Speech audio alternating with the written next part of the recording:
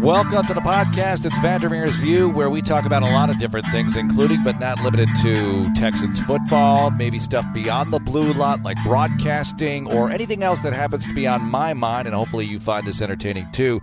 And our maiden voyage here features the career of Patti Smith. Let's get into it.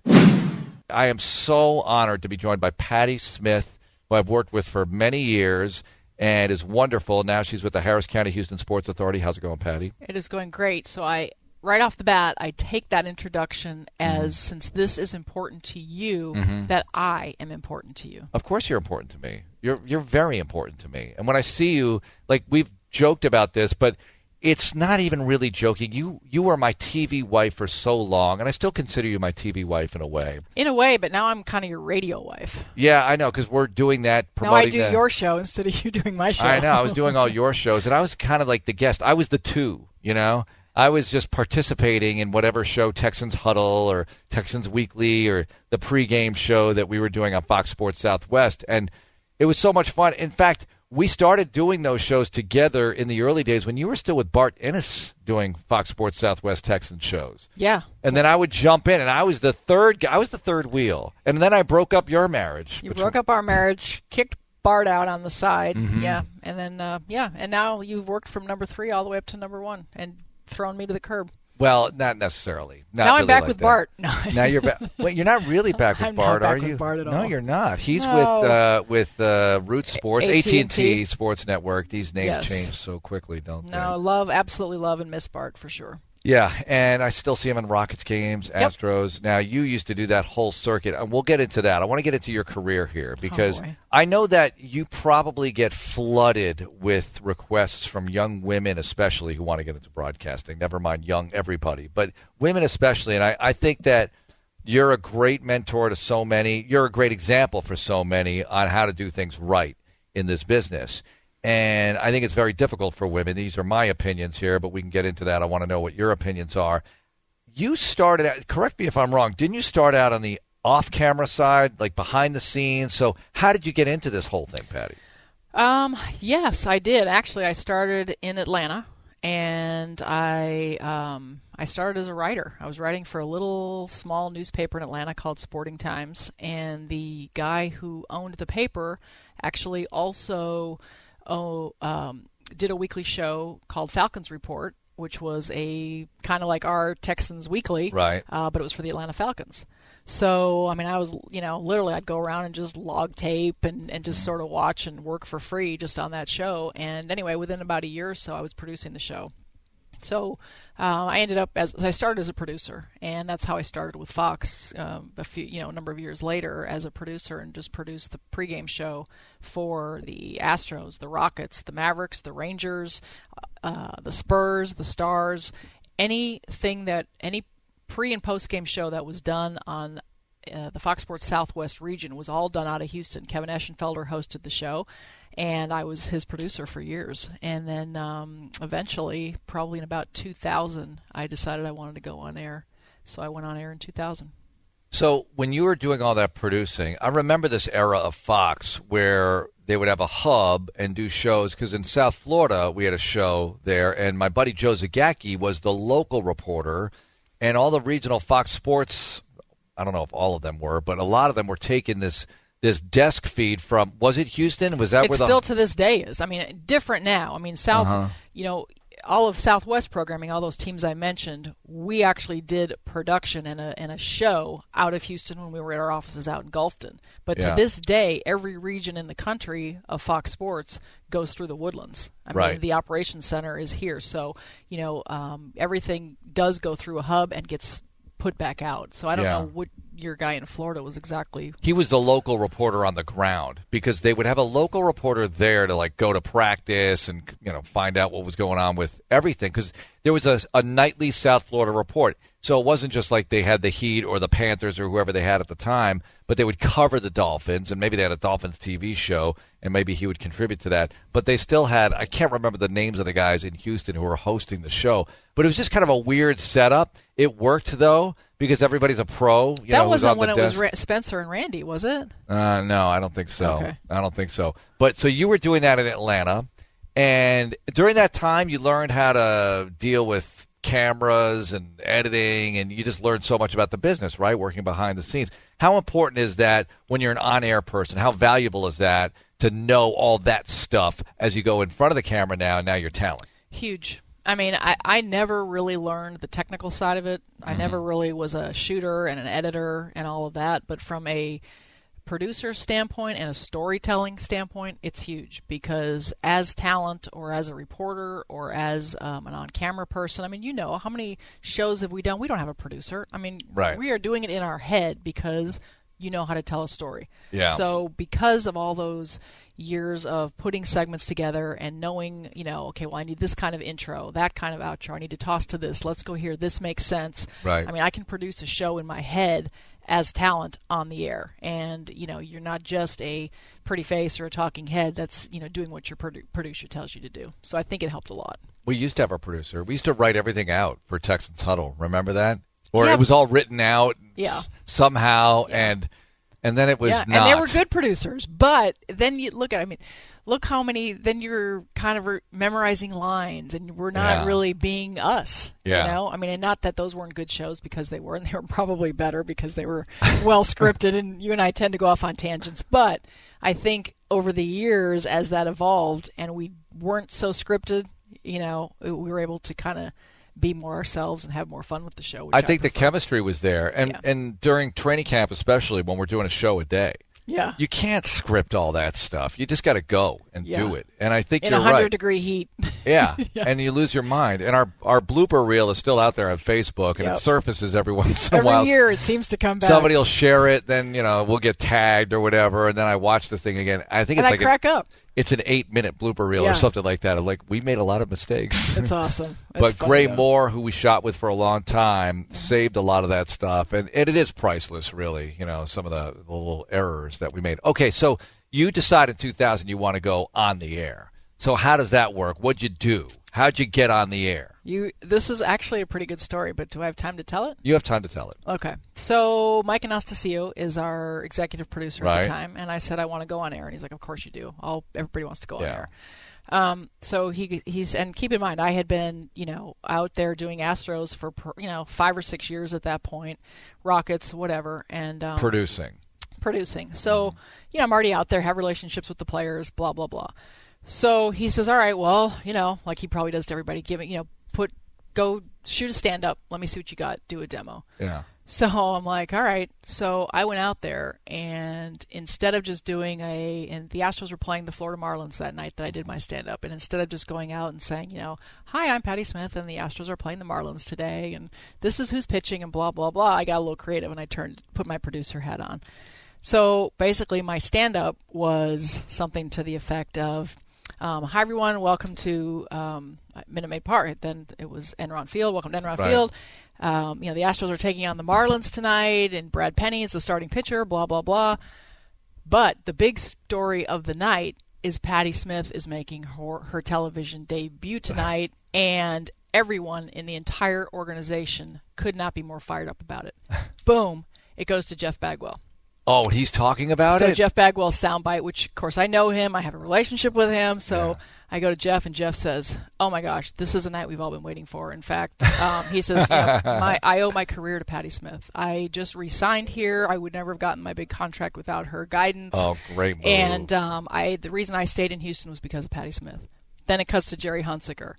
As the GM of the team, I don't make a decision without first consulting with Patti Smith. So I had 3 or 4 of these guys, you know, playing into this little thing. Come back on and, you know, kind of close it out. I sent the tape up to Mike, and he looked at it and he said, I don't care if you're awful on the air. If you have the connections and you can get those guys to say that, you're hired. And I never went back. I went on air for the next, that day. I love this. I didn't know this story. Ask and you shall receive. You never told me this story. How I went on air. That is such a great story. And that's what I tell. I mean, you ask about these, you know, young kids, young girls, whatever, coming and saying, because literally, you know, you get somebody who has a friend of a friend or whatever who's graduating college, wants an internship, wants to talk to you, pick your brain. How do you, well, there's so many of them. you better figure out a way to separate yourself. Yep. And That's so, the key. I may not be the smoothest. I may not look the best. I may not be the most knowledgeable, a million things. But what do I have that they don't have? Figure it out. Figure out what you're good at, what your talents are. And that's what I had the ability to do that at that point, was be creative, that nobody else could have done what I did, and it worked. I think it's creative, and it's also fearless. You're able to put away your fear and make contacts like that and communicate like that with people. I mean, not everybody can walk up to a general manager of a professional sports franchise and say, hey, can you give me a soundbite on why I would be awesome on the air? That might not go over so well. But you do have something also that I think is very important, and that's likability. And I think that it's important for young kids of any industry to be likable, to be easy to work with, to be fun to work with. Don't you think that goes a long way as well? Well, yeah, and it goes to what the story I just told, and it goes to what you're saying. And I tell my kids this: in my opinion, every single thing in life comes down to your relationships.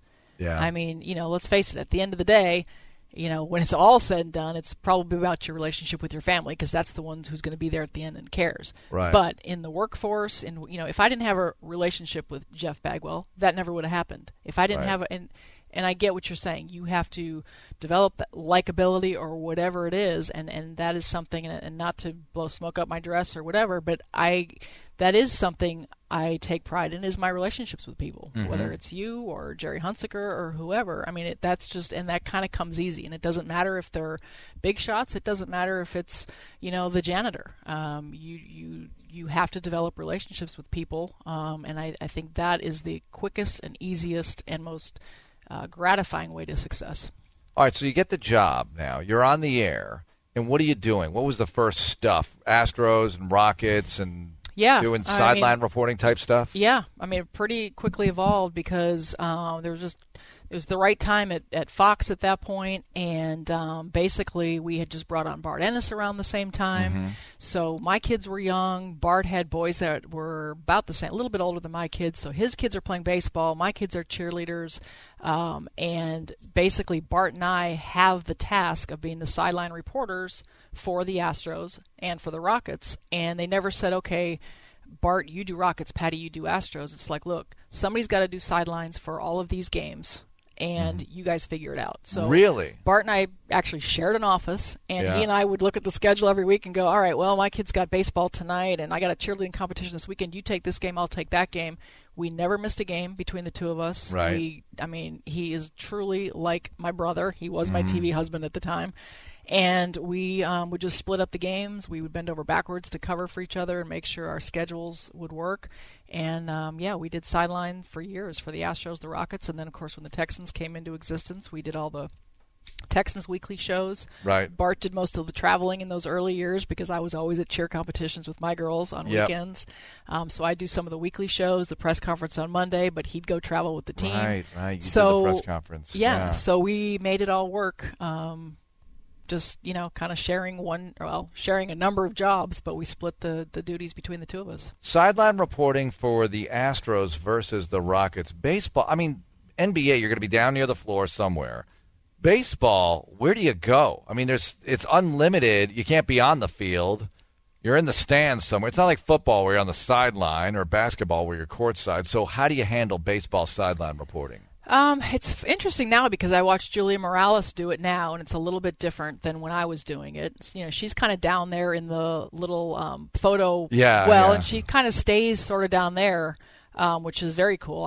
Greg Lucas usually was down there when I was doing it, but I was all over the place. I would go, we had our progressive fan of the game, so I was out doing a fan of the game. I'd go up to the rooftop and do a hit. I'd go up on the train. I'd just go kind of all over and do different hits with different people. And then you do certain reads throughout the game, promos and stuff, and I have a seat in the press box. So for the most part, I'm in the press box doing those reads, and then I probably do 4 or 5 hits throughout the game. If I'm going to go down and interview President Bush, I'm just going down to his seat, or depending on what dignitaries are in the House or wherever, I'm just usually going to them. You've interviewed President Bush a number of times, and he enjoys talking with you. So what is that like? How did that relationship, whatever on-air relationship you have, how did that evolve?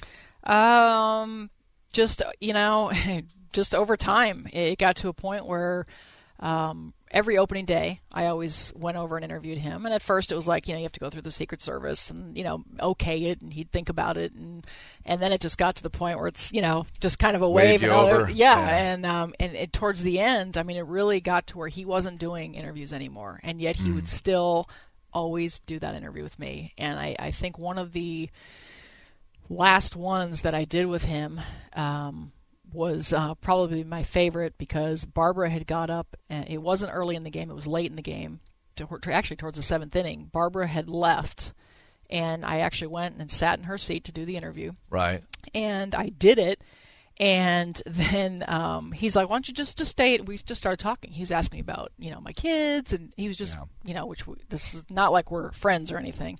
And he was just being really, really friendly, and anyway, so we sat there and just chatted for quite a while, and then Jack Ingram came out and sang God Bless America. And by now he's, very late into his 80s, maybe 90. Yeah. And so I helped him stand up to sing God Bless America. And while we're standing there and I helped him up, we stood there holding hands while Jack Ingram sang God Bless America. And as I stood there, I'm like, you know what? This is one of those moments that, not only will I tell my kids about, I'll be telling my grandkids about someday. And you're telling all the listeners to this podcast. And I'm telling everyone out there and their grandkids right now, too. But, yeah, it was a pretty proud moment. I'd have to say it ranks up there with one of my most precious memories. All right, let me ask you about this, because I think, and correct me if I'm wrong, maybe you don't even know, I think you're the first person to interview Roger Clemens after all the stuff broke, after he went through everything. I think I was, too, now that you mention it. I don't remember I think you're right. I just remember watching this thinking, she's got Roger Clemens. Nobody's talked to Roger Clemens. Yeah. Yet you talked to him. Yeah. You already had that relationship with him during the years of 04, 05 here with the Astros. But, obviously he went through all the process of, Congress and everything else. What was that like? It was just normal. Because I'm not, the one thing I think when you are trying to establish relationships with these players or with anybody is if you want them to respect you, you have to respect them. And, I'm not out there getting scoops. I'm not out there to break news. I really always looked at, and I was fortunate that, Fox put me in a position that I was in, that, I was out there to tell those stories. And not just, I didn't have to sit there and do stats and be all, I could just go and find a different side and tell a story. Mm-hmm. So to get back to your original question, I wasn't going in there to go exploit Roger and, oh my gosh, I got him. Let's hammer him with this. It was just, kind of knowing what he's comfortable talking about. And sometimes you have to ask that before you go on. Right. But yeah, so it's just trust. So I respect the space he was in and where he was coming from. And I think he did the interview because he respected me back, knowing that was the kind of treatment he was going to get. Well, I think it's a testament to you, the Houston Sports Awards that you did with the Harris County Houston Sports Authority earlier this year was a tremendous success, and you had so many iconic sports figures there. Just one after the other. You had the big three with the 34s. You had Roger Clemens. You had George Foreman. The list goes on and on. Jeff Bagwell, Craig Biggio, all of it. What was it like trying to get all those people together? A nightmare. A nightmare. It was an absolute nightmare. Yeah. On one night. On one night. I can't make it that night. Can you do it Friday? No, it's going to be this night. Yeah, and all 10 of you guys, all 10 of you hosts. It was a... and we're such divas and prima donnas. You are such divas, especially you. No, yeah. It was unbelievable. And there's, some people that didn't make it, but not very many. It's... a lot of it goes back to in Houston, and this, we have some really, really good guys here. Mm-hmm. They're just, for some reason, they're just good guys, and they get it. And a lot of them still live here, and they're part of the community, and they're not hidden, and you see them out at restaurants and things like that. And then some of them are just, honestly, it's, had to beg. I'll Jeff, I hope you're not listening, but, I'll text Jeff Bagwell and say, hey, can you do blah, blah, blah. And he may answer me that day. Mm-hmm. He may not answer for a week. He may not answer for a month. He may never answer. Right. But he'll do it. And at the end of the night, Roger's actually a better texter than Jeff. But at the end of the night, after Sports Awards was over, I got a text from all of those guys, unsolicited, saying, "Oh my gosh, that was incredible." Yeah. Now Jeff was nominated. And so I made him come. Sometimes there's also at this point, let's face it, I'm not 25 years old anymore, so I'm not afraid to go, demand and grab somebody by the ear and say, call one in. You need to get your butt there. Yeah. I need you there. Right. So, but it was, we had about 100 celebs and athletes in that room. And going back to the Phi Slamma Jamma days and all Hakeem's teammates, and to get Les Alexander to fly in from Florida was probably the biggest one, because everybody said there's no way Les is coming back. And the cool part about even Clyde, I'm like, Clyde, I need you to help me get Les here. He's our Lifetime Achievement Award winner. And he's like, Patti, he's not coming. There's no way he's going to come back. And Les agreed to come back, and everybody still thought he wouldn't make it, but he did. And that was just one of those really cool moments, because that was the first time that anybody had heard from him since he sold the team and since he left. Right. And so I thought it was great for Les. He got to thank the city for all those years. It gave the city a chance to thank him for what he did, and it was just really cool. All right, let's go back now. There you are doing sideline, Astros, Rockets, but you're also doing Texans Huddle, and you've interviewed, every Texans player over the years. So give me one or two of the guys that you enjoyed interviewing more than others. Not that, they're better or whatever, but really fun Texans interviews that you've enjoyed over the years. Oh, my gosh. You've talked to everybody. You've talked to JJ, and you go back to David Carr. You go to Matt Schaub. You go to, Arian Foster. You've talked to everybody. Yeah. Well, in the earlier days, and to this day still, I always love JJ Moses. Yeah. Just one of my favorite guys. And he's here now. Exactly. Yeah. Kylie Wong. Love Kylie Wong. Yeah. Okay, both those guys were at Sports Awards. Mm-hmm. There's just certain guys that you just, John Weeks. There's certain guys you can just pick up the phone and call, and they'll do anything for you. They'll say to you, look, hey, if you ever need anything, I'm here. Yeah. But believe it or not, and I never had a real tight, close relationship with Arian Foster by any stretch, but I always thoroughly enjoyed my interviews with him. And we would kind of go, it would get kind of thought-provoking. He might take one. That's him. Yeah, and we kind of go back and forth about it, and then, he doesn't look at me or talk to me ever again. But in the interview, it was always one of my favorite interviews. One moment I remember at training camp, Deion Sanders visiting with the NFL Network, and he wasn't talking to the media, but he talked to you. So what's your history with prime time? And I remember everybody standing around. He didn't talk to us, and he's talking to Patti, doing a one-on-one with Patti. So how did that happen? And the best part of it was he walked right. They all grabbed him, and he walked right to everybody and goes, "No, not today, guys. Come on, Patti. What do you need?" Yeah, that's a fun moment. Yeah, but that was really that's a different. That's fluky, because Deanna and I are actually from the same hometown.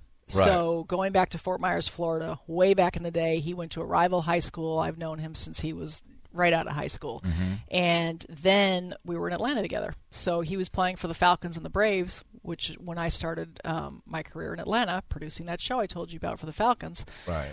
That's where I met Deion. And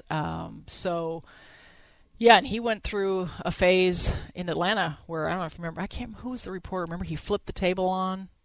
Oh, yeah. I can't think of who it is. If you tell me, I'll remember. But, and he went through a period where he wouldn't talk to any media then. And I don't think he was I think he just had a schedule that particular day or whatever. And he and I were standing there talking, just catching up. And I said, hey, I need to grab you real quick after practice. And he's like, okay, no problem. Right. It's the history. And then maybe realized he didn't have time, but he'd already said yes, that he would do it. So, it was one of those moments that made me look good, probably made me look better than it really, truly was. But, that's just years and years of history. How has your experience being off camera before, when you were a producer, helped you with what you're doing now with the Harris County Houston Sports Authority? It's helped a lot, because we are doing things at the Sports Authority that they hadn't done before. I'm in a space that I really know nothing about. Yeah, but you brought this whole media world to them, right? Right, and so that's kind of the beauty of it. It's one of those things that, it's kind of a testament to, do you hire someone to do a specific job, or do you hire a really good person and let them bring their skill set to the table, and maybe you do things that are outside the box? So The Sports Authority really, and for people that don't know what the Sports Authority does, it was originally put together about 20 years ago to get the stadiums built, and finance them. So raised the bonds for them. So it started with Enron Field with Drayton and built that, helped build this one, Reliant and Toyota Center. And then basically we become the landlords for the stadiums and, kind of manage the debt service on them. Well, once the stadiums were all built, we became sort of the marketing arm for the city. So we go out and put the bids in to bring events back to Houston, whether it's assisting in Final Four, Super Bowl, AAU Junior Olympics, or this rugby match I was telling you about. Any sporting event that comes to Houston, there's a bid process for. The Sports Authority goes out and does that. Some of them we manage and run. Some of them, like the Super Bowl, they come and run their own events. But that's kind of what we do. So all that being said, the question that gets asked is just that. Wait, what does the Sports Authority do? So, I kind of come in and help raise that awareness. What do we do, and what can we do to do our job better? Right. Well, what I know is media. What I know is you guys. And so as I'm sitting here doing just this, talking about it, and people now know, it's like, oh, yeah, I know the Sports Authority, and let's do the sports awards, and that, huge profile raising. And there's not a lot of people who had, as you said, access to that many athletes and the teams and all those relationships to pull that event off. And that was a dream of Janice's, was to do sports awards for years, but she didn't have the capacity in the staffing or the wherewithal or the connections to pull it off. Even if it was a great idea, you still have to execute. So I think it was just a good combination in bringing all of those past experiences into what the Sports Authority does, and maybe not in the manner in which they did it before, but just elevating it and changing directions a little bit. You have 2 daughters, and you talked about your kids and Bart Ennis and juggling the schedules and everything as a sideline reporter, and everything else you were doing. You weren't just that. With Fox Sports Southwest back in the day. Family and career balance.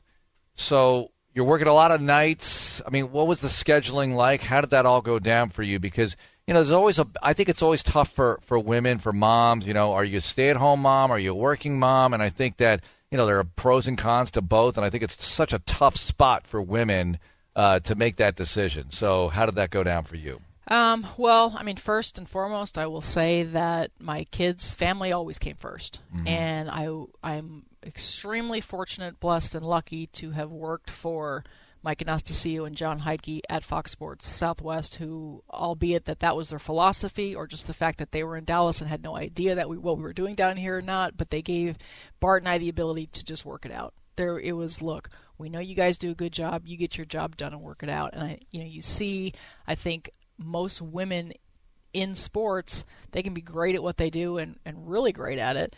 And then you start having kids and you physically can't. If I had to travel with the teams and if I had to work every single night of 162 Astro games and not had that flexibility I had with Bart, I wouldn't have been able to do it. Right. So I think I was just lucky. Honestly, really lucky. And there, I had opportunities to go and I guess call it a promotion if you want, but move on, go to, did I want to go to ESPN or go somewhere else and move on?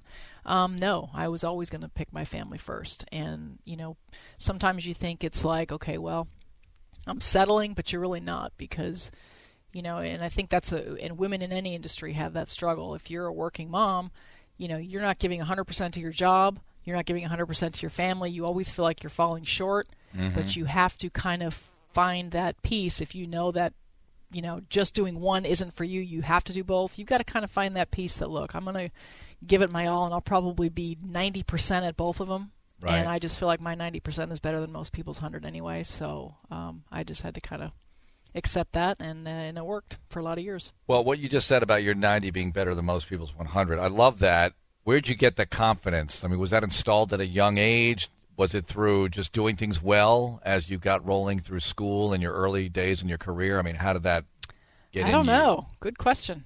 I don't know. And maybe it's not. Maybe I'm only, maybe my kids are going, Mom, you sucked. You were 50%. Where were you? But no, I don't know.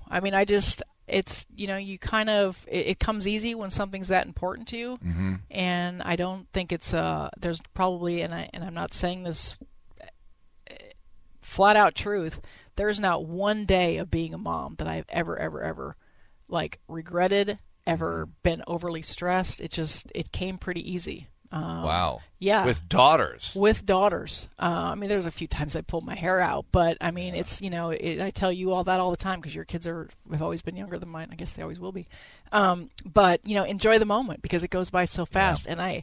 And it's easy to say now, but I did at the time too. I always enjoyed that moment. So it was never a big, and my daughters now are 23 and 19, and they are legitly my best friends. And it's just easy. And my job was the same way. I loved it. It was never grueling. It was never awful. So when you really thoroughly love and enjoy something, it's just not that difficult. So maybe I fooled myself into thinking my 90% is so great, but I haven't had any complaints. I think, you could go down to 80, 70, still be better than most people's 100. Patti, thanks so much for joining us on this. Thanks, Mark.